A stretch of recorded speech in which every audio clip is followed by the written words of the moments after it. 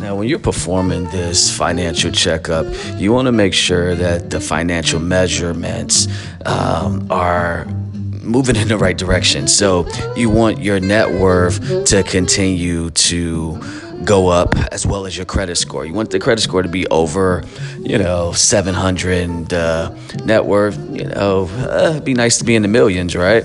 So you're going to also look at your DTI and your credit utilization ratio, and you want those to actually decrease or remain steady.